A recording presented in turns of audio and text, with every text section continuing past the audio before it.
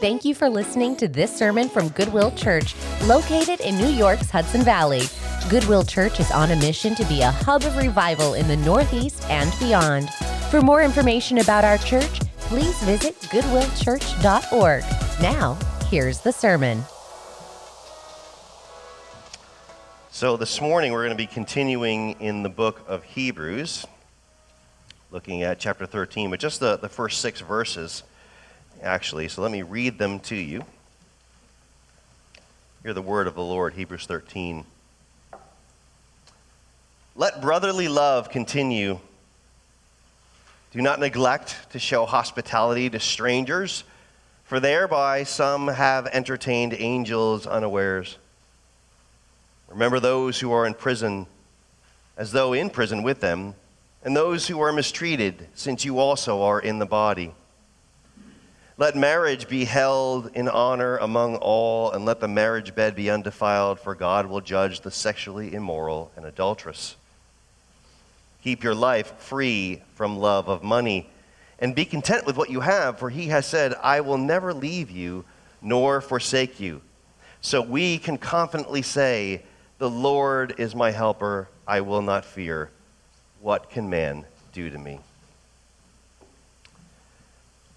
Heavenly Father, we thank you as we do each week for your word to us. We pray you would bless our time in it. You would help us to sit under it and be changed by it. May we be more and more like your Son, simply Jesus. We pray this in your name. Amen. Amen. Looking out at the road rushing under my wheels, looking back at the years gone by like so many summer fields. It was 65, and I was 17 and running up 101. I don't know where I'm running now. I'm just running on. Running on. Running on empty, running on, running blind, running on, running into the sun, and I'm running behind. Now, if you recognize those lyrics, then I have managed to date you, as well as myself. By the way, that is the first verse and chorus of Jackson Browne's Runnin' on Empty from way back in 1977. Now, one of the things that we did last week was we considered the need to run the race and to run it with endurance and run it with discipline and run it with vision, something that we're going to see at the very end of Hebrews, Lord willing, next week, the vision toward the lasting city. And as the writer of Hebrews comes to this portion, this ending of the letter, as he does, he's doing so by encouraging us to keep on running. But of course, not on empty, like Jackson Browne, and certainly not blind. We said last week that we walk and therefore in some manner run by faith and not by sight, but that doesn't mean that we are to do so without vision. Quite the opposite, in fact. Last week, one of the things that we did was we began to cast some vision about our church plant.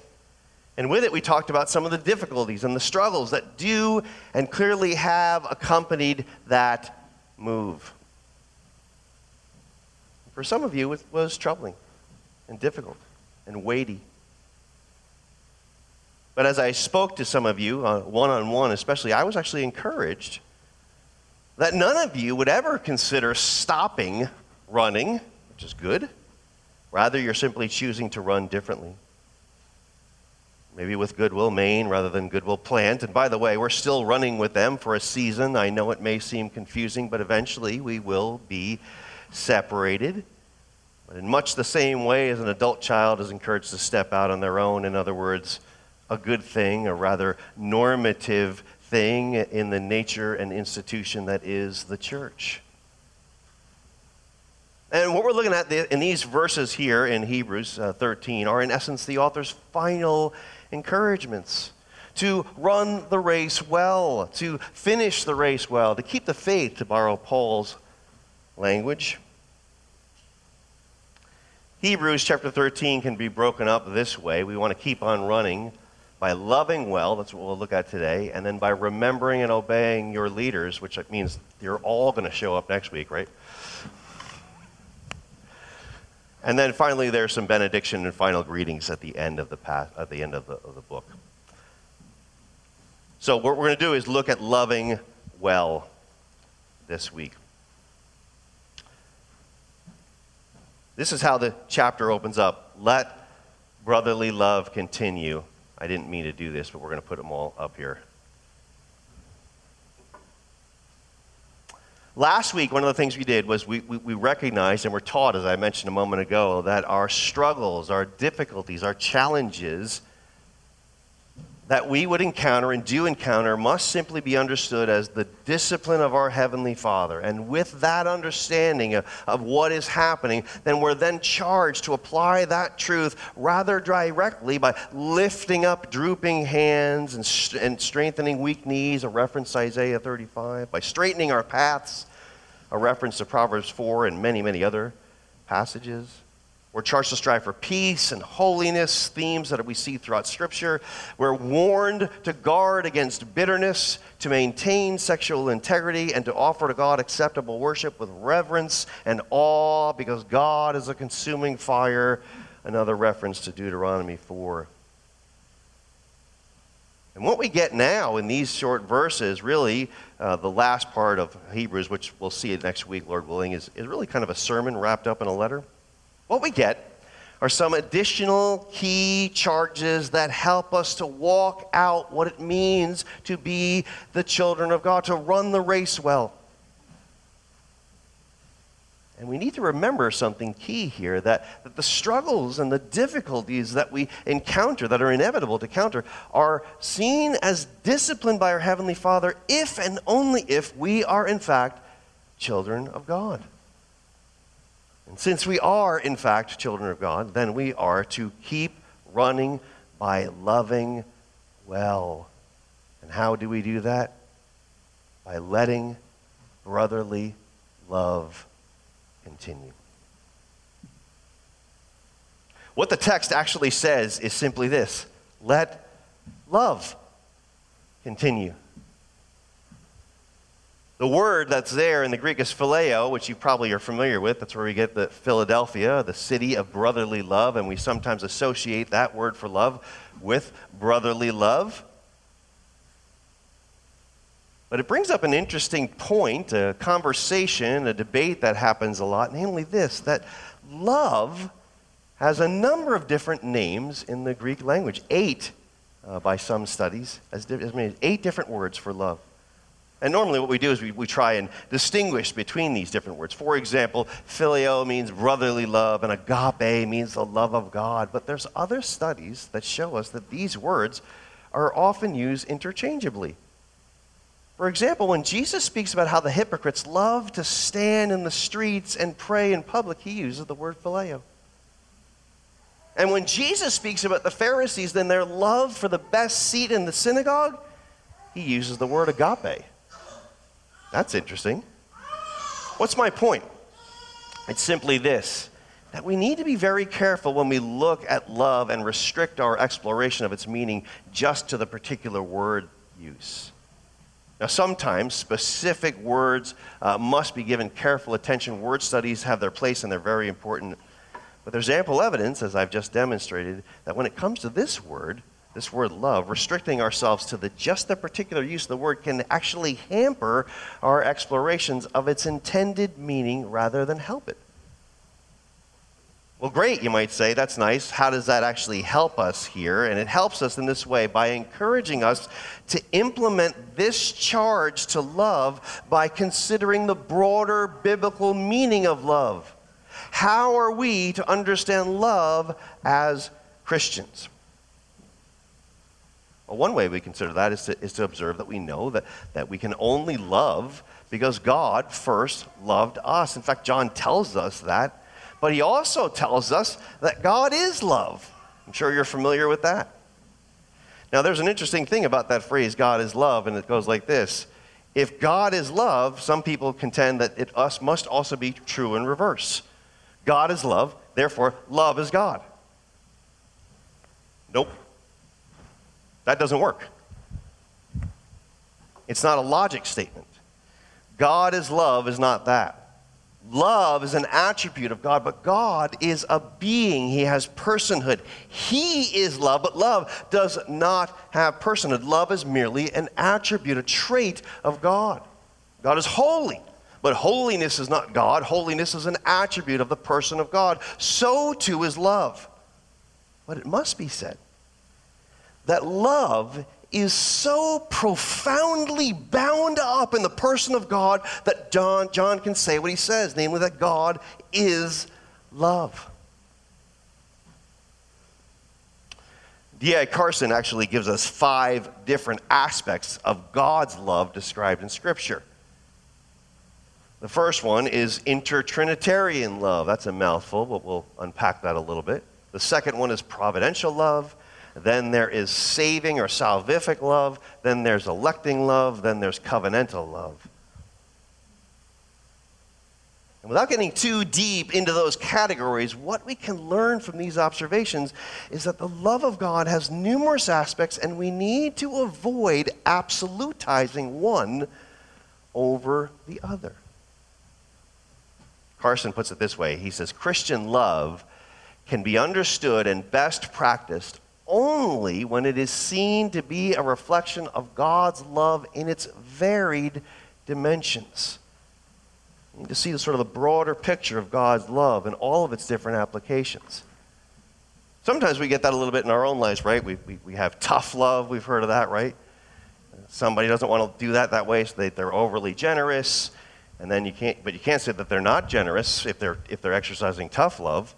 And you can't say that they're not tough if they're only exercising generousness, right? The heart of the parent, per se, has both. We want to be thinking broadly about the dynamics and the application of the love of God when we consider the use of it in Scripture. So let me just say a few words about that just to help us get into these verses here. And firstly, and probably the most complex, is this first category of intertrinitarian love. Scripture gives us some insight into this. It does. The intertrinitarian love of God, the love of God within the 3 persons of the Trinity, the love that the persons of the Trinity have for one another, the love that stands outside of creation, utterly apart from time and space. But why do we have it? Why do we have this insight into a love that's utterly foreign to us, and how does it actually help us? So firstly, volumes have been written, and volumes more could be written on the subject of intertrinitarian love. We could talk about that if you'd like. No? Okay. Let me give you one practical thing that I think will be helpful for us to consider here. Why do we have that? Why do we have this insight? Well, for one thing, it models what sinless love actually looks like. It models sinless love. Now, you and I are the recipients of that sinless love, but we don't actually know what it looks like because we cannot yet reciprocate that love. We love God with everything in us, but it's still a sinful love because we're not sanctified yet, not fully. The love of God between the Father and the Son, for example, is something that is absolute in its nature. It's without condition, and it's free from sinful ambition, free from corruption. Because of that, it towers over any frail or temporal or sinful expression of love that you and I can offer. We love because God first loved us. We love because He first sovereignly and divinely and perfectly and absolutely and eternally loved us. We love because His love for us is not something that's subject to change. It's not impacted by circumstances. It's not motivated by anything sinful. Rather, it is motivated solely by His absolute perfections. God's love for us is good, even when by our tainted standards it doesn't seem so. It's good in the purest sense of the word. And it must be stated that only that love, only a triune love, only an intertrinitarian love can save us. Only that love can save us. Only a love that emanates from the divine being of God, only a love that is free from any imperfections, free from any brokenness, only a love that is set upon us entirely because of God's sovereign, eternal will can save us.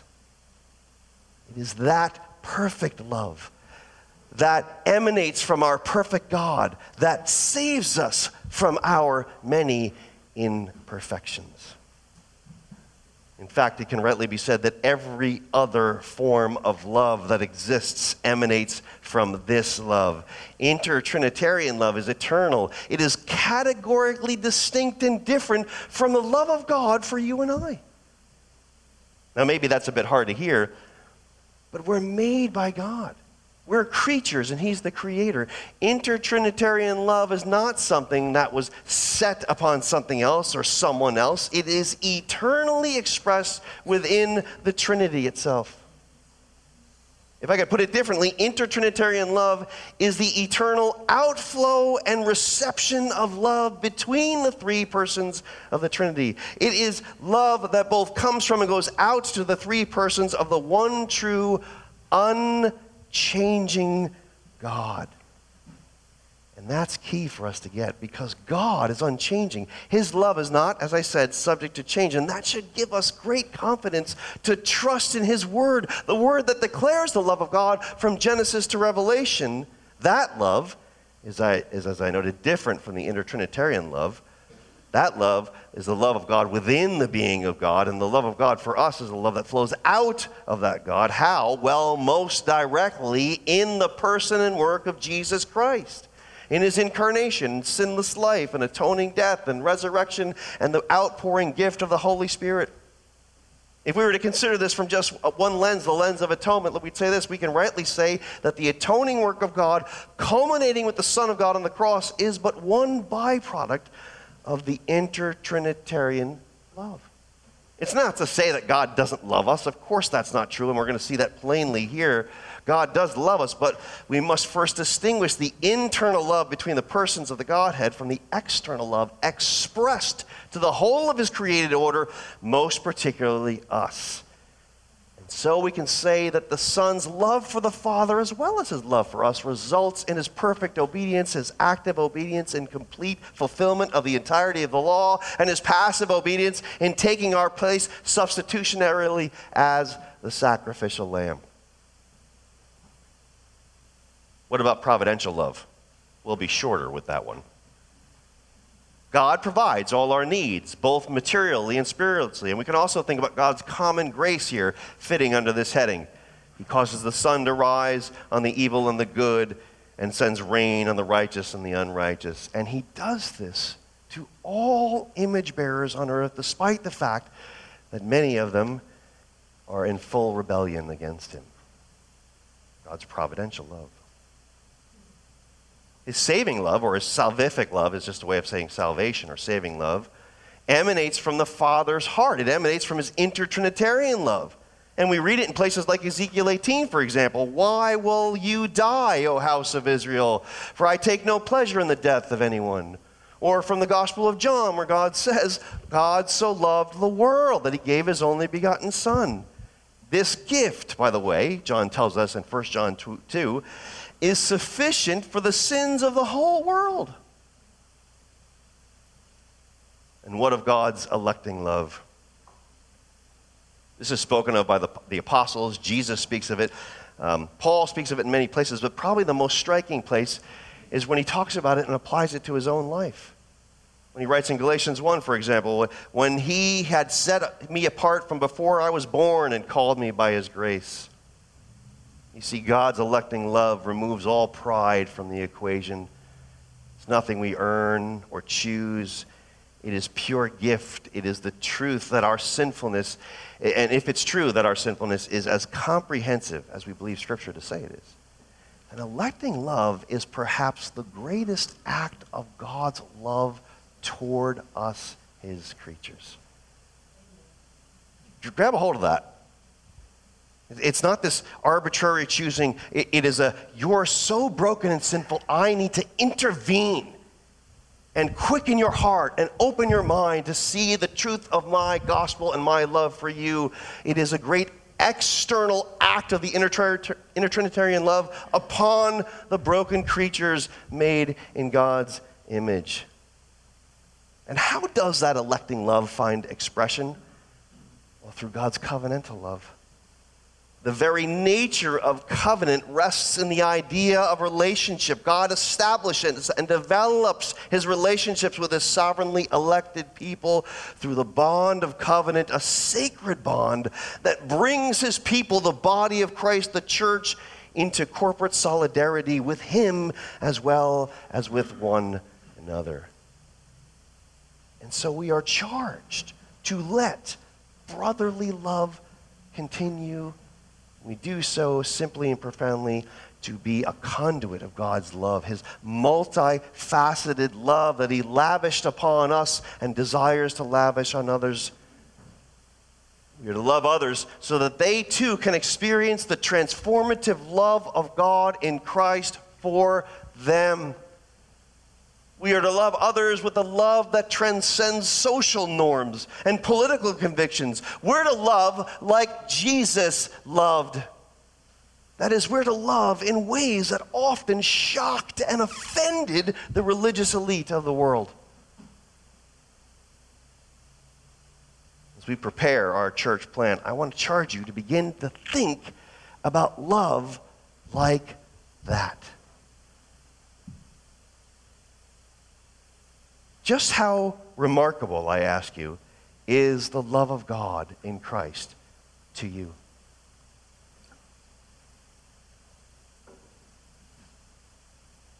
How much time do you spend thinking or meditating upon that love? How often are you overwhelmed by that love? When was the last time you were surprised by that love? If it's been a while, if it's not that often, then let me tell you, you will not likely love others all that well.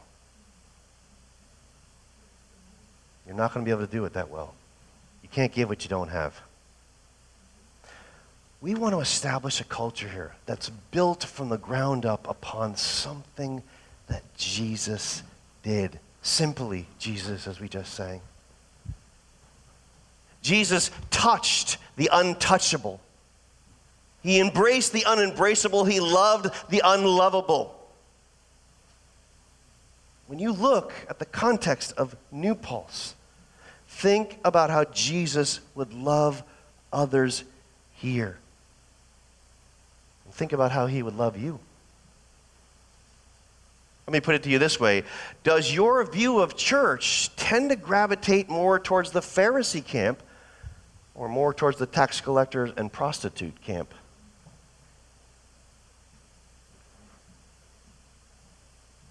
Something to think about. Because while Jesus never endorsed the practices or behaviors of the tax collectors and prostitutes, he also never ostracized them. Never.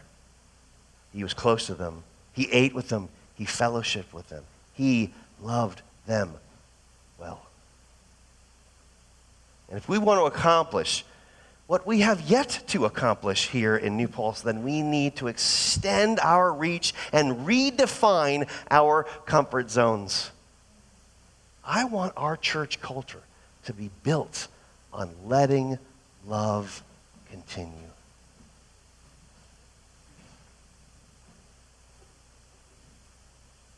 Let's look at some of the other charges that we have here in our verses and see if that can also help us to run the race well, to build that culture here. We read, "Do not neglect to show hospitality to strangers." And the writer makes this rather interesting comment with it. And it's likely a reference to Genesis 18, where Abraham entertains these three men, presumably strangers, who told him about the promised child, Isaac, that was to come. He writes, "For thereby some have entertained angels unawares." I've always found that statement a bit striking. Because when Abraham entertained the three strangers, he seemed to be pretty aware that they were not merely three strangers. They're not three dudes that just showed up. They were, in some manner, a manifestation of God to him. In other words, he knew. And yet the charge here is to be hospitable to strangers. And the assumption is that you may well be extending hospitality to angels, to God himself. Remember our call to worship from Matthew 25, a judgment text, by the way. Let me just read it to you again. "When the Son of Man comes in his glory and all the angels with him, then he will sit on his glorious throne. And before him will be gathered all the nations, and he will separate people one from another as a shepherd separates the sheep from the goats. And he'll place the sheep on his right hand and the goats on his left. And then the king will say to those on the right, 'Come, you who are blessed by my Father, inherit the kingdom prepared for you from the foundation of the world. Why? For I was hungry, and you gave me food. I was thirsty, and you gave me drink. I was a stranger, and you welcomed me. I was naked, and you clothed me. I was sick, and you visited me. I was in prison, and you came to me.' And then the righteous will answer him, saying, 'Lord, when did we see you hungry and feed you, or thirsty and give you a drink? And when did we see you a stranger and welcome you, or naked and clothe you? And when did we see you sick or in prison and visit you?' And the king will answer them, 'Truly I say to you, as you did it to one of the least of these, my brothers, you did it to me.'" Now what comes after these verses in Matthew is Jesus, the king, saying to those on his left, those who did not do unto the least of these, those who did in fact neglect to show hospitality, the strangers, and it is condemnation. It's judgment. I want to jar our thinking a little bit. I want to get us to rethink about how we think about church and what's acceptable and what's not acceptable. You think that the person that has somehow failed to live up to the American dream doesn't somehow deserve our compassion? Of course you would say no to that. Of course they do. What about the person whose lifestyle clashes with our social or political or cultural views? Do they not deserve our compassion? Do they not deserve our hospitality? Of course they do. Now, hospitality, interestingly enough, is something that we treat in our church as a ministry. So let me just pause here and say that when you go downstairs today, you're going to pass by a table that has all kinds of clipboards on it with blanks that we need your names in and your contact information so that you can help us to serve in these various places, one of them being our hospitality ministry. We need your help. Being in the church means serving in the church. That's what it is to be in the church. And so hospitality is a ministry in the church, and rightly so as a category. But hospitality must be more than merely a ministry category. Hospitality is not regulated only to those on the hospitality team. We're all called to be hospitable, and not only one to another, but also to strangers. Have you ever noticed that the word hospitality has the word hospital in it? And a hospital is most certainly a place that provides life-giving care, by the way, almost exclusively to strangers. Now, oftentimes they charge for that care, and we won't do that. But it's an interesting use of the word. What is the culture of our church plant? It is the culture, as Julie keeps saying to me, of people who are more than mere churchgoers, but rather kingdom seekers. I like that. I hope you do too. We are a people that seek the kingdom, that is, run towards the kingdom. And we run with mission and with vision, and we run as those who have tasted and experienced Jesus, simply Jesus. But as we run, we want our mission to be to share that. Share Jesus with others. We want others to experience Jesus. Yes? If we want to create a culture here, that's what it has to be. We don't want church language. We don't want things that are done. We want the gospel. We don't care how we say it. Because at the end of the day, what the people in New Paltz and everywhere else need is Jesus. They don't just need head knowledge of Jesus. They need to know and experience Jesus, which means you need to experience Jesus before they can experience Jesus.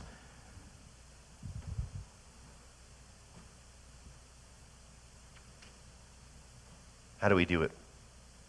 We do it by letting the multifaceted love of God emanate out of us unto others, unto the least of these, we would say. By letting that love continue. And we do that by being hospitable to strangers, and that hospitality centers on how well we can show them Jesus. Because if it's anything less than that, then why are we even here?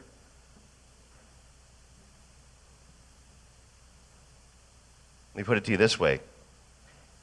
Be hospitable to strangers cannot be said any better than to say, show strangers Jesus.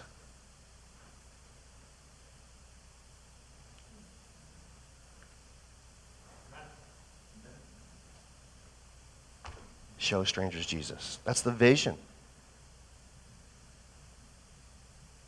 What we read next is a charge to visit prisoners, right?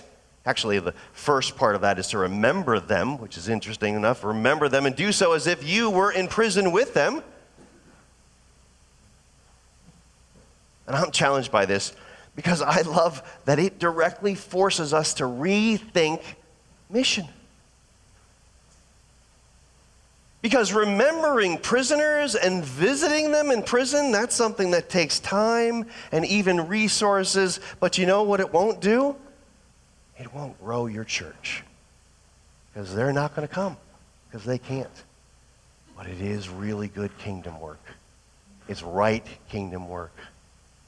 And so visit those who are in prison. Remember them.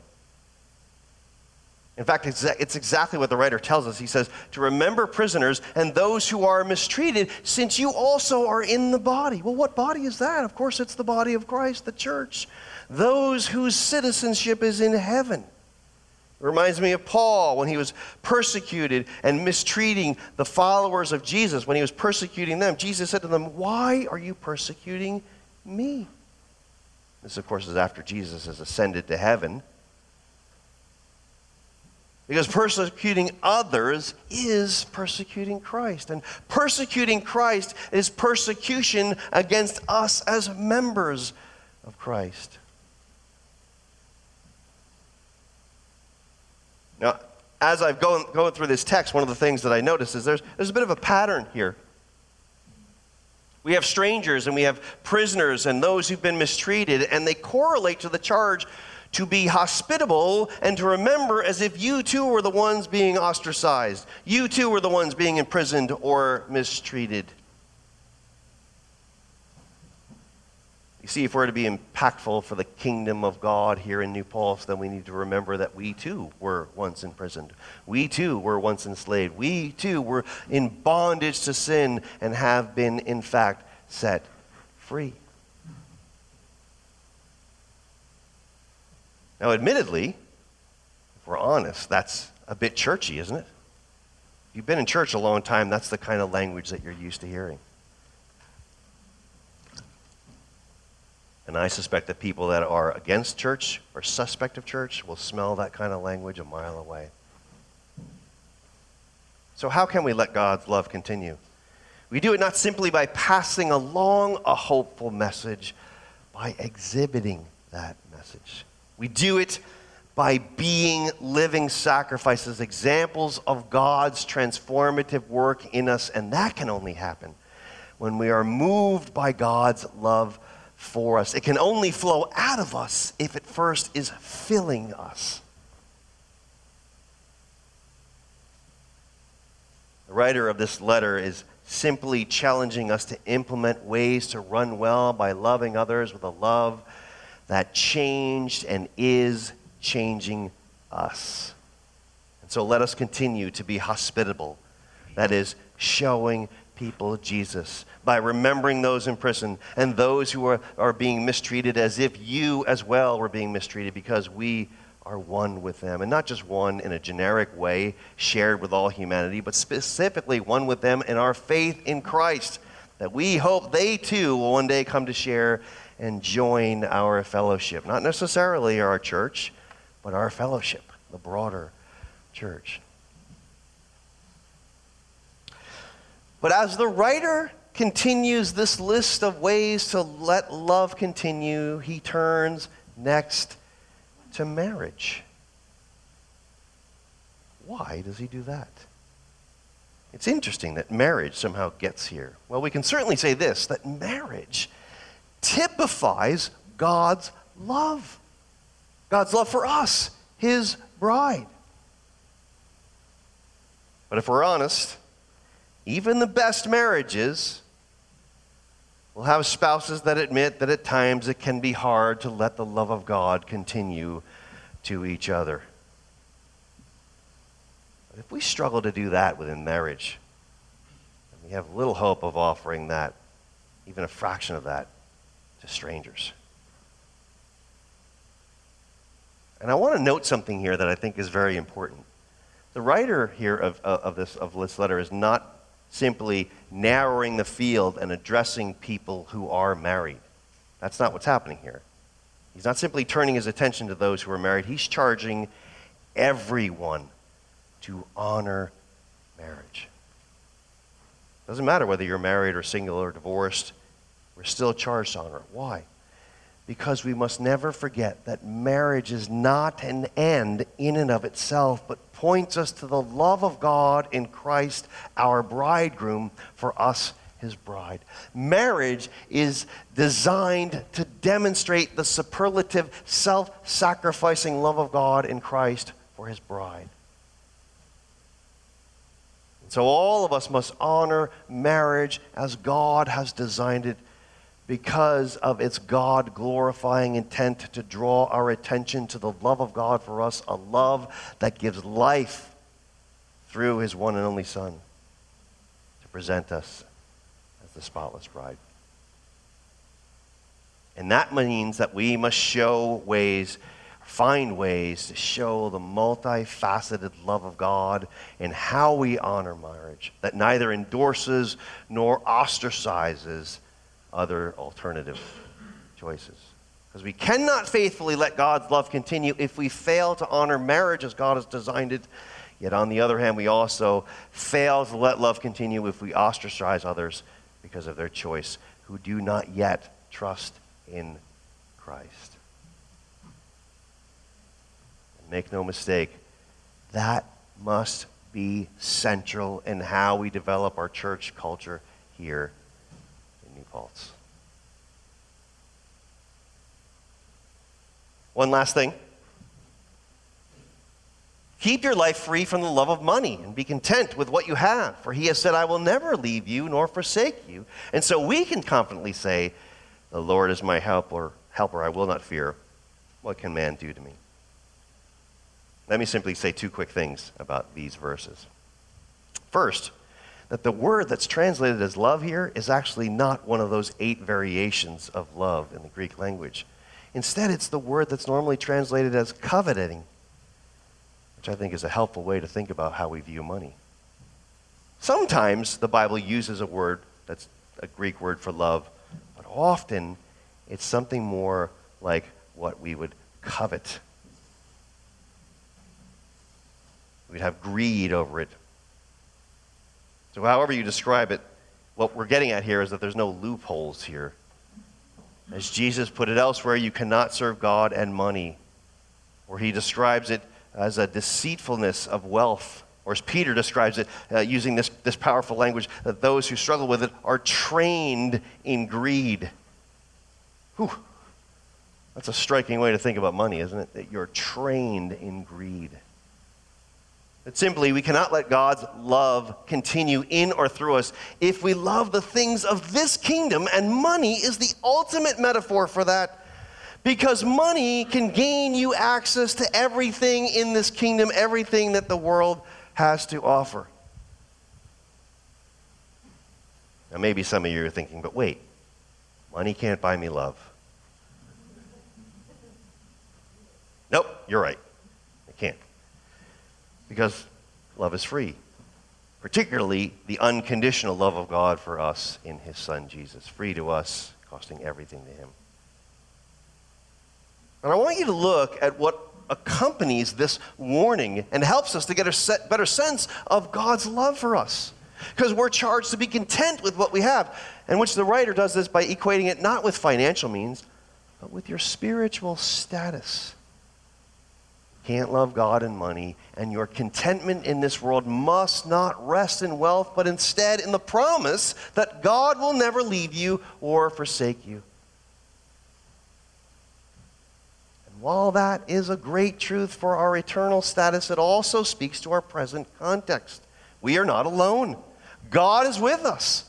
He is the one we are to set our eyes upon. He is the one we are to look to as we run this race, which is why we're told that in light of God's promise to us, that is, in light of God's word to us, we too can say something, a word that is deeply relevant and practical for us.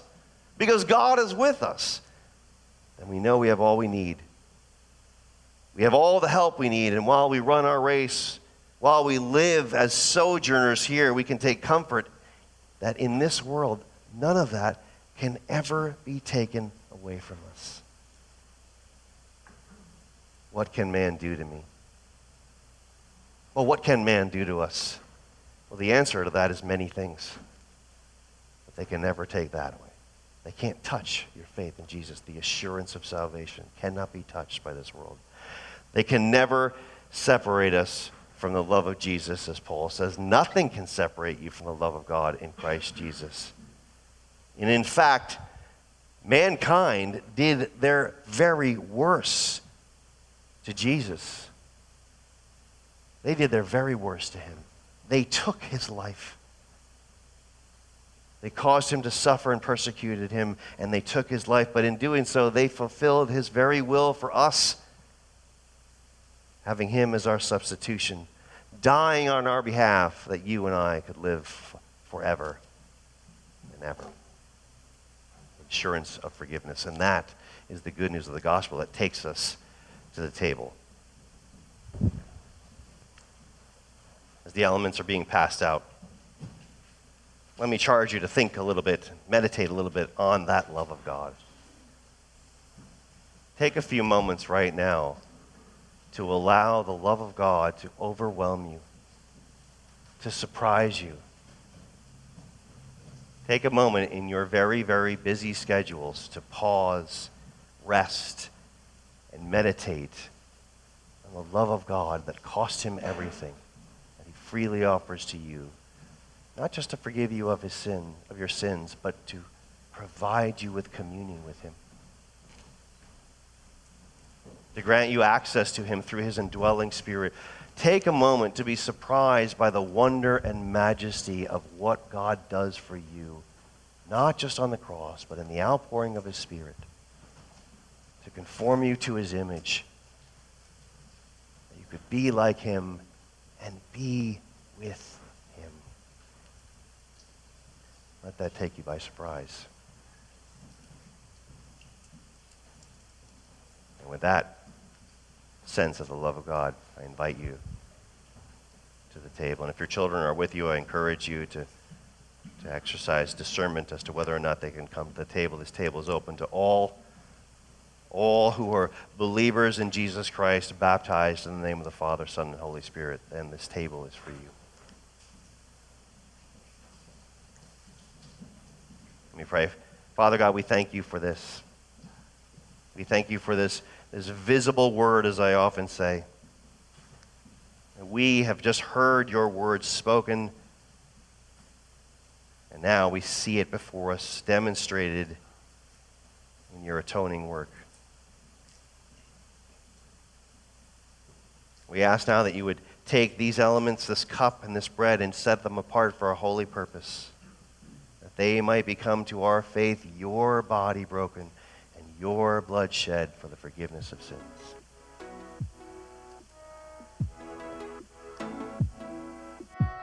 Thank you again for listening to today's sermon. For more resources and information about Goodwill Church, visit goodwillchurch.org. God bless.